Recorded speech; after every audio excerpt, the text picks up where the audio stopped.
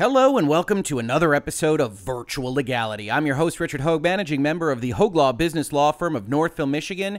And today we're going to talk about part 3 of our deep dive into a game publishing agreement.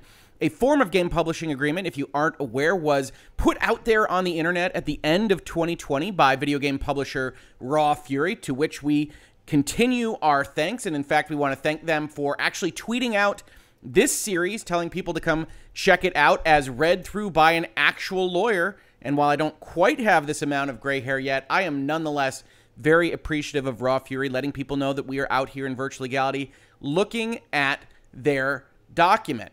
Now, we are going to be looking at that document. This is a long-form series, so if you missed the first couple of parts, we've already talked about who owns the intellectual property in the game, which is going to be the developer, what obligations the developer has to deliver the game, which are primarily focused around a final delivery date. You can check out those earlier videos in what will be ultimately a 10-part playlist here on YouTube called A Lawyer Reads a Game Publishing Agreement. But today, we're going to start talking about the publisher obligations, Raw Fury's obligations, and that's really going to take up the bulk of part 3 and part 4. Today, marketing the game, and in the next part of the series, funding the game, which is, I'm sure, what a lot of developers are maybe the most interested in. How does the money come in? How do we owe it back? And that's going to be a very interesting discussion. But in terms of what they are going to do, the people in their offices that aren't just wiring funds and are going to be helping to sell this game, marketing is effectively as important as delivering the game, which might sound shocking to folks that are really focused on designing a really great video game, but half of this is all in the marketing. It's one of the reasons you're going to be paying Raw Fury or some other publisher to do the job. What does that job entail? Well, let's dive in. Now, before we do, you will see that there is a lot of color on your screen right now.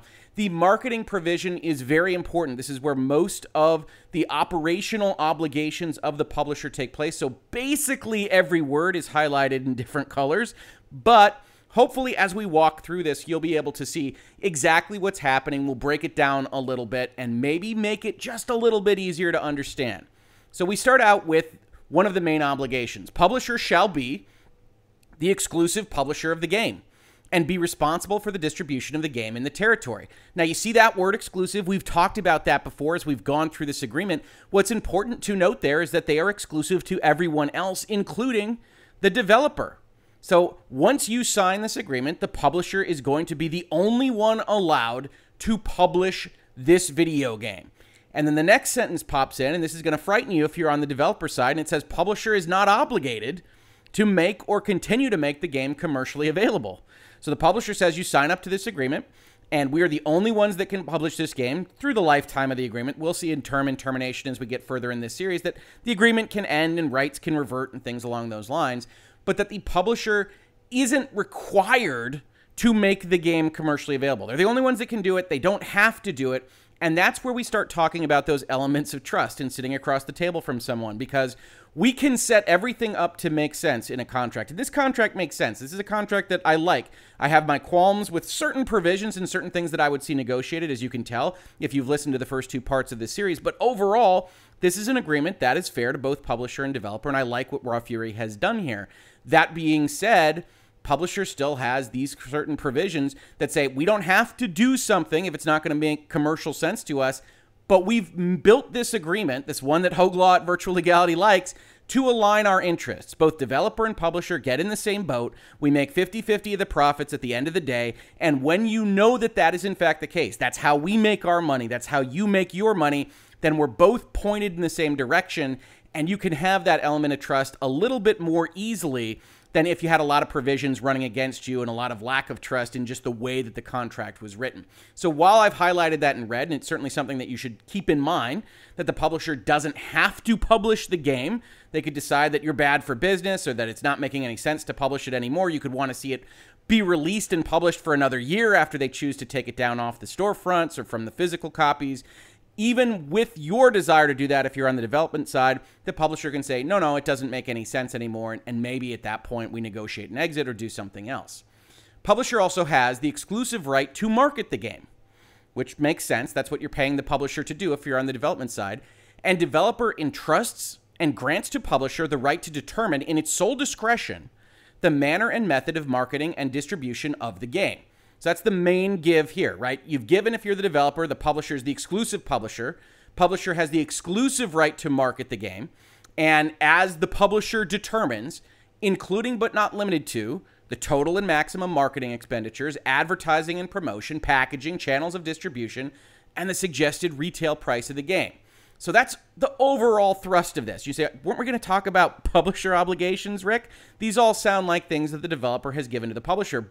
But as we talked about when we were talking about who owns the game and the license rights that the developer has to give to the publisher to have the publisher be able to do any of this, this is kind of similar to that concept. If you want the publisher to go and publish and market the game, then you have to give the publisher certain things. In this case, you've given them an exclusive right, the exclusive right to publish and to market in what manner they determine, including but not limited to. That's a phrase we've talked about in virtual legality before. So this list is not to be considered exhaustive, but more illustrative of what's happening here, including marketing expenditures, advertising and promotion, packaging, channels of distribution, and whatnot.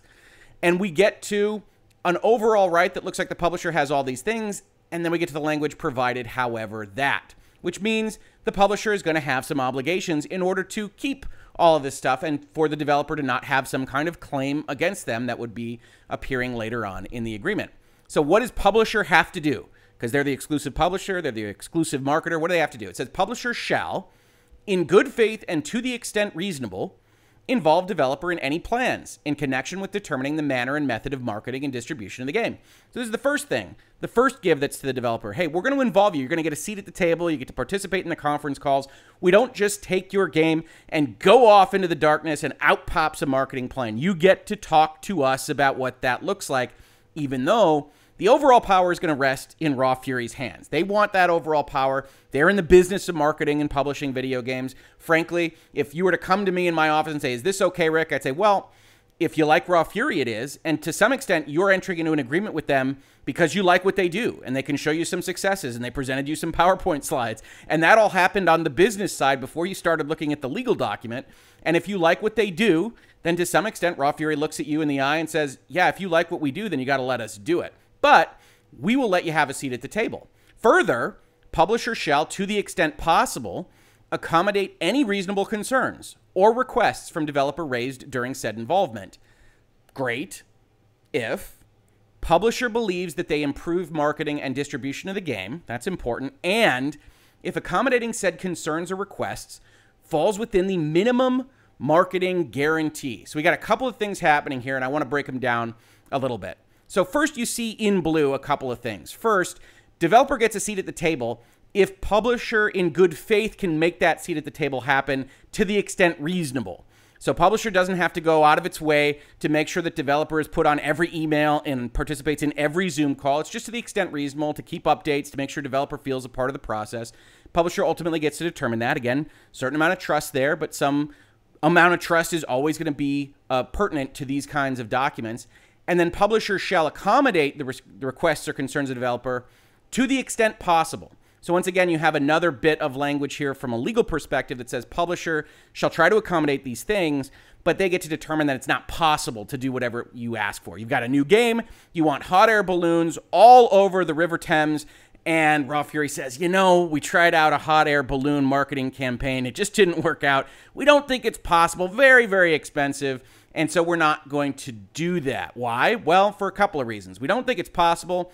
We also don't know that it would improve marketing and distribution of the game. So that's another reason. And also, even if we did think that, even if we thought, okay, yes, some kind of laser engraving on the moon would probably be good marketing for your space shooter, it's probably not going to fall within our marketing guarantee amount.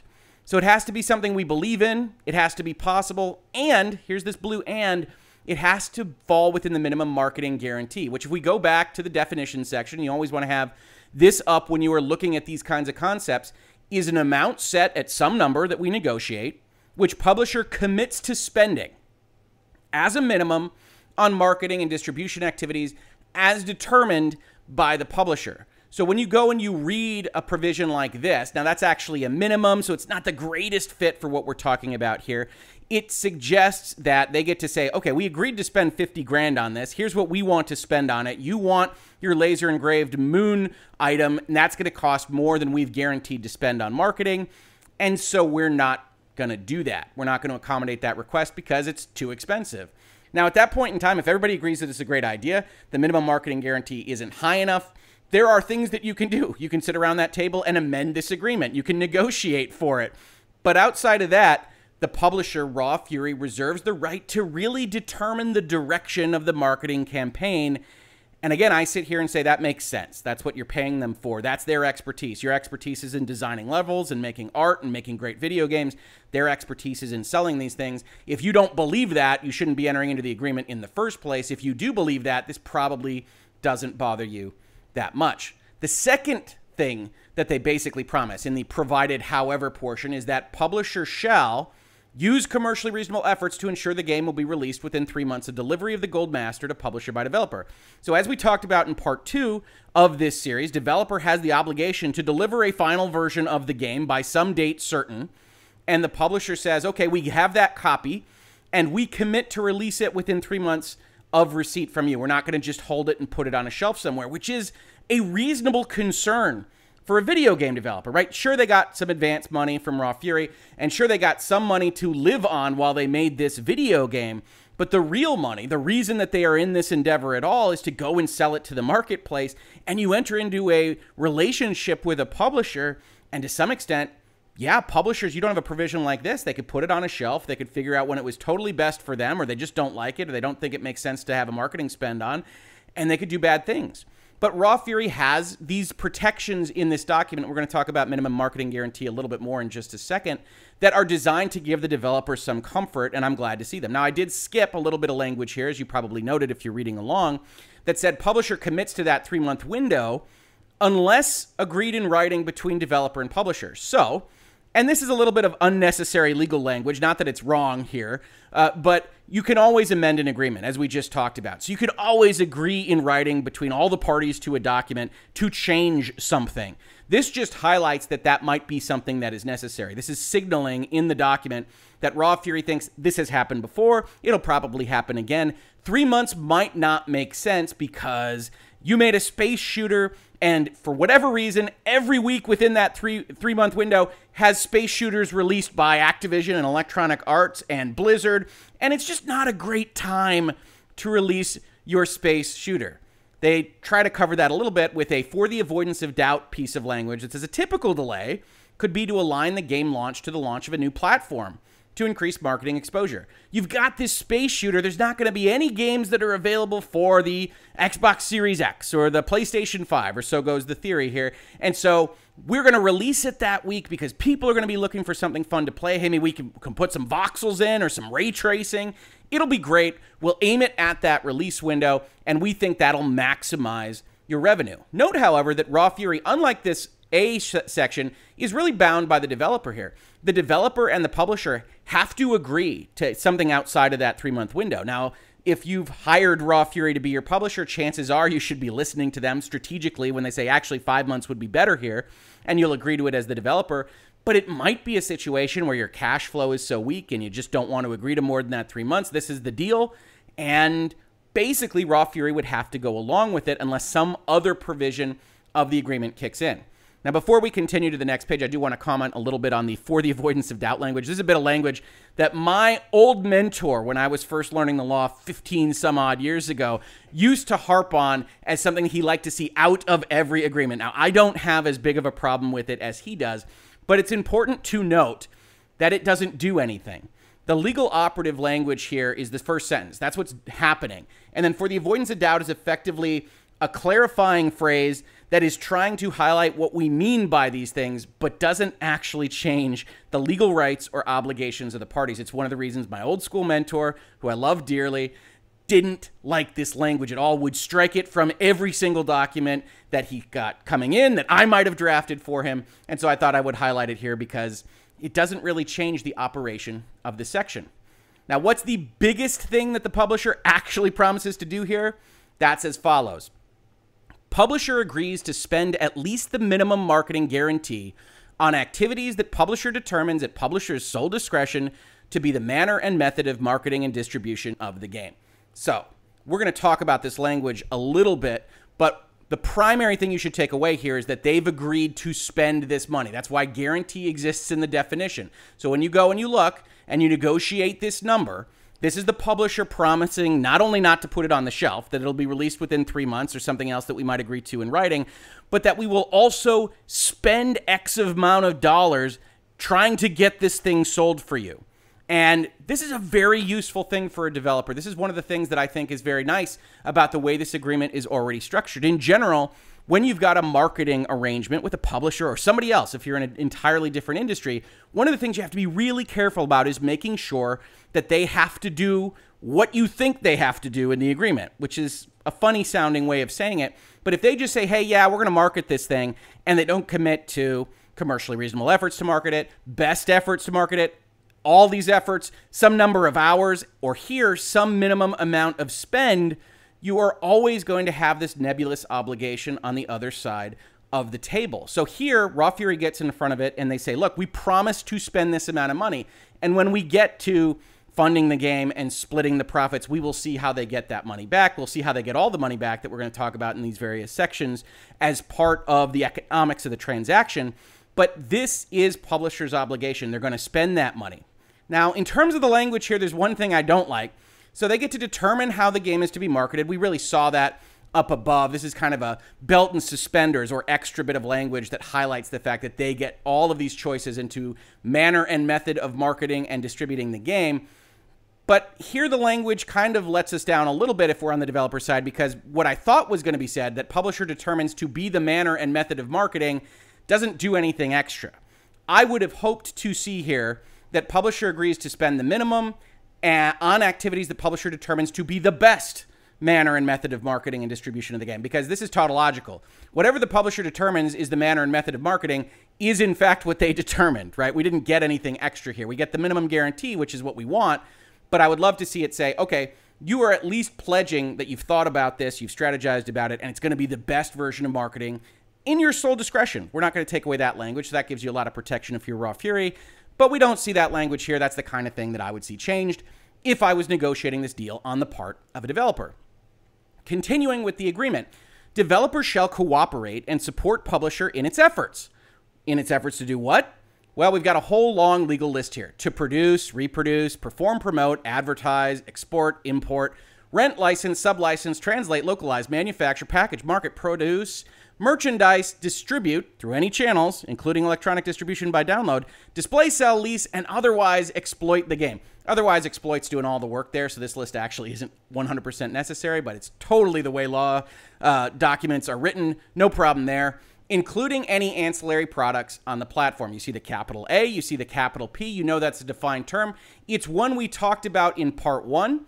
But just as a reminder, when we're talking about ancillary products in this agreement, we're talking about strategy guides. We're talking about music and comics and books, the things that relate specifically to the game that are ancillary to it. And so we go back around here and we see that developers are going to help them out, because the publisher can market this stuff, but they're still going to need things like assets and interview time and people showing up to help with the marketing plan. So developers committing to help them out.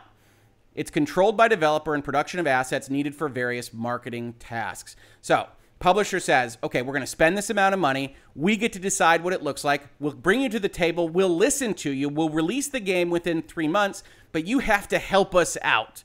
And again, that makes sense. Now, if you were really pushing for a developer-friendly agreement here, you might say, yes, we'll help, but it'll be during business hours. We'll set some limitations here. If it's outside of business hours, if there's travel involved, we might set expenses or other kinds of requirements. And that's a part of the negotiation process. It depends on what your sensitivities are as a publisher, depends on what your sensitivities are as a developer. But you have that discussion because this is a template form. Everybody has them. Everybody that gets into a specific line of business has a form they like to use. They're all negotiated. They're all negotiated to be specific to your circumstance, to your sensitivities, to what the game is, to what marketing the game might look like.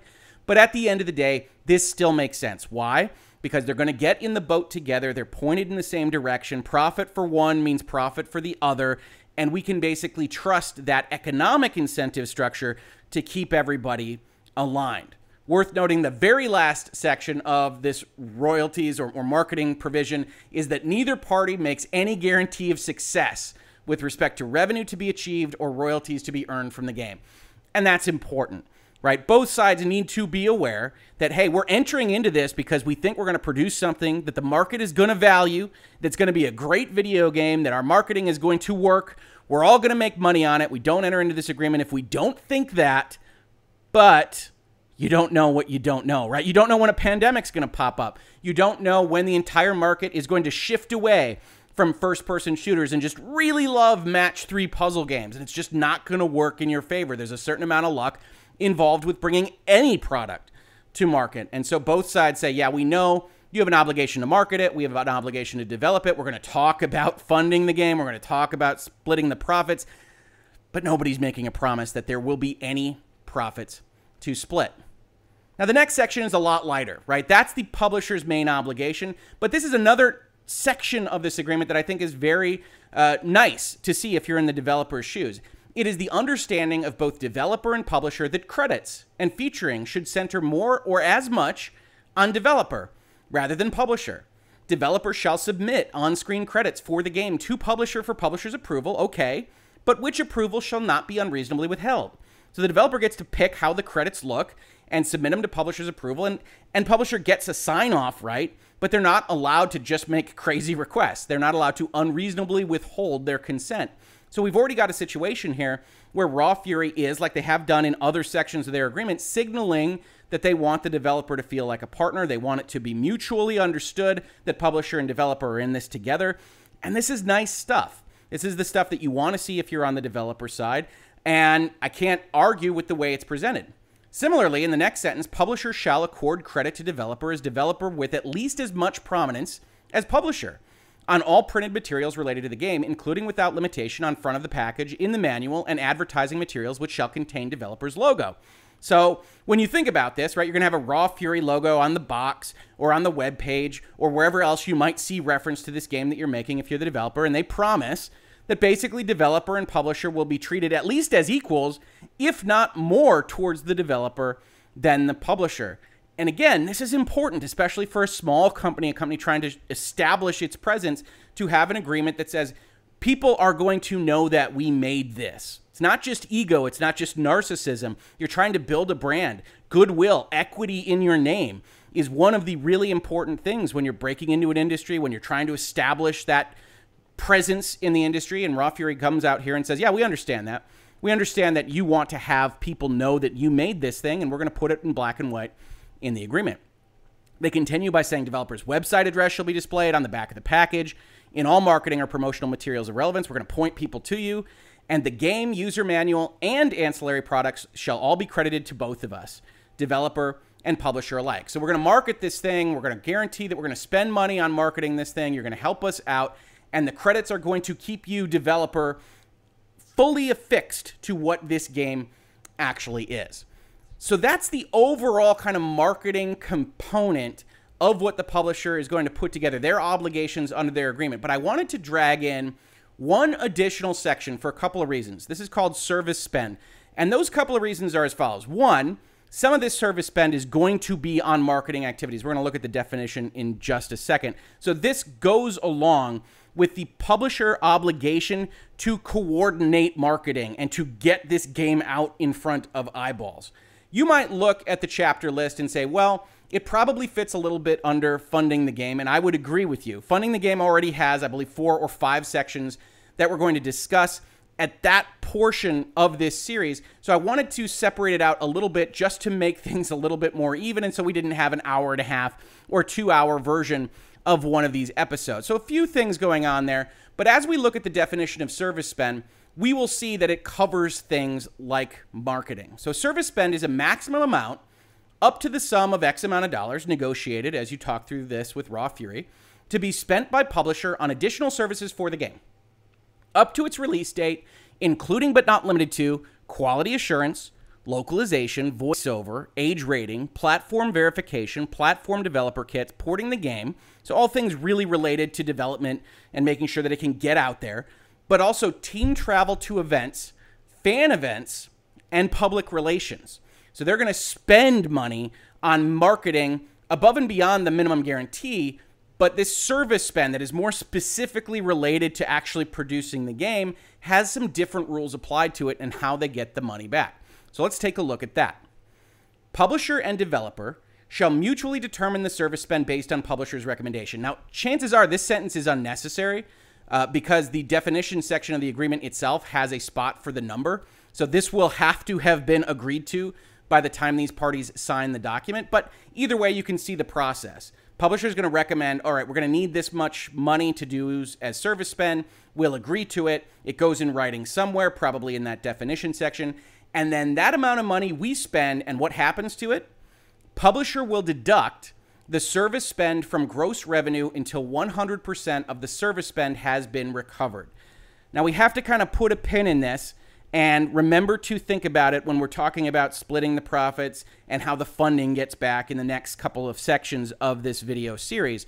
But for right now, what's important to note is that this is money that publisher spends that publisher gets back out of those first dollars. So there's a portion of money that publisher is going to get back once the game starts selling into the marketplace, and it's going to essentially recoup the expenses that it used to get this game out there and into the market before it winds up in a 50-50 position, sharing those profits with the developer itself. Because if we think about it, if you had to spend it to do quality assurance, even to market it, then those were expenses related to getting it out into the marketplace. So those aren't really profits when you're thinking about it from the publisher's perspective until you get that money back. And that's going to include things like advances and other things we're going to talk about in future parts of this series. Actual money spent on services may be lower than the defined service spend, and in such instance, only actual money spent on services shall be recovered according to this section. That's important, right? You can get into trouble here with some nefarious actors as well. They say, okay, we've agreed that service spend will be $100,000, but we got a couple of deals. We only had to spend $45,000 to actually get to the place where we needed to be. Who gets that $55,000? Well, they say, well, it's not going to come straight back to us. We don't get credit for money we didn't actually spend. We're not going to steal from you. Another nice provision in this agreement. They want to reiterate this whole, it comes off the top again, with no revenue is shared with developer until service spend has been fully recovered by publisher. We don't share the profits until we get this money back. So it's an important kind of framework for money. If publisher believes an increase is needed to service spend, we get a little bit further down the line and, oh man, PlayStation's certification process is just taking longer than we thought it would. We're going to need to submit it another couple of times. We're going to need more money. It shall inform developer in writing and request an adjustment. We're going to need more money on this. Developer's concerned about that because developer says, hey, all that money comes off the top. We need to make sure we don't blow all our revenue on things like service spend. Developer shall not unreasonably deny such a request if it is suggested in good faith by publisher, which we have to assume it would be, with the purpose to increase potential revenue and exposure of game and allow publisher to fully perform publisher's duties as set forward in this agreement. So again, we have this kind of scenario where, unlike just talking about the 3-month window, developer can't unreasonably withhold its consent if Raw Fury was acting in good faith. They're not just lying to steal money on service spend or whatever else it might be, and they truly believe it will help increase the potential revenue and exposure of the game. Developer has to go along with it, and this is the kind of area where it depends on your sensitivities. A developer might look at this and say, okay, do we get some kind of qualification on this? Yeah, all right, we have to go along with an increase until it's 110%, 125%, and then this whole unreasonably denied thing comes off the table, and we have to actually sit at the same conference room table and decide what this number is going to be, because we are taking dollars directly off our revenue share. And those are the kinds of conversations you'll be able to have with Raw Fury or whatever other publisher you're talking through something like this with as part of the negotiations when you're putting together this agreement. This may include allowing publisher to fully service the territory and platform to the full extent of any external requirements imposed on the game, including but not limited to language requirements, quality requirements, platform adherence requirements, rating requirements, and other territorial or platform-specific requirements. Now, this is not an exhaustive list. This is the kind of including but not limited to language we've seen elsewhere in the agreement.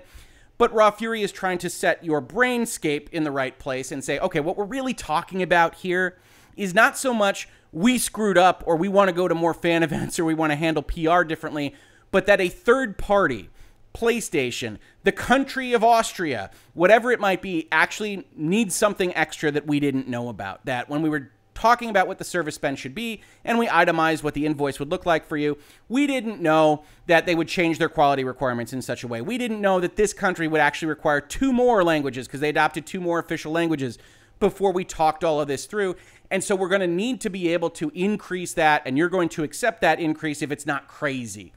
And again, all this makes sense, but it all goes part and parcel with the publisher's obligations. They're going to help get this thing across the finish line with service spend, with their minimum marketing guarantee. They're going to promise to make sure that you're credited properly. They're going to approve anything that isn't unreasonable with the way that you want to describe your credits, all for the sake of getting a game out there to the market. Which ends our chapter 3 of this series. On the next chapter, we're going to be talking about money changing hands, which I know is one of those areas where everybody is very, very interested. Here, because this is a development and publishing agreement we are reviewing, the publisher is actually going to pay for portions of the development and seek to get that money back, again, really before those profits are shared. So we're going to see how that all looks in the Raw Fury document in part 4 of the series. This has been Virtual Legality for today. If you enjoyed this, please check out our earlier videos in this series or tell people that we are having this conversation. Again, we give our thanks to Raw Fury for putting our name out there, telling folks that we are discussing their form of publishing agreement in this space in Virtual Legality. If you enjoy conversations of business and law surrounding video games or movies or music or other forms of pop culture, please do subscribe, like, ring bells, tell folks that we are here because we are having these conversations all the time. If you caught this on YouTube, thank you so much for watching. And if you listen to it as a podcast, thank you so much for listening. And I will catch you on the very next episode of Virtual Legality. Virtual Legality is a YouTube video series with audio podcast versions presented as commentary and for education and entertainment purposes only. It does not constitute legal advice and does not create an attorney-client relationship. If you have legal questions about the topics discussed, please consult your own legal counsel.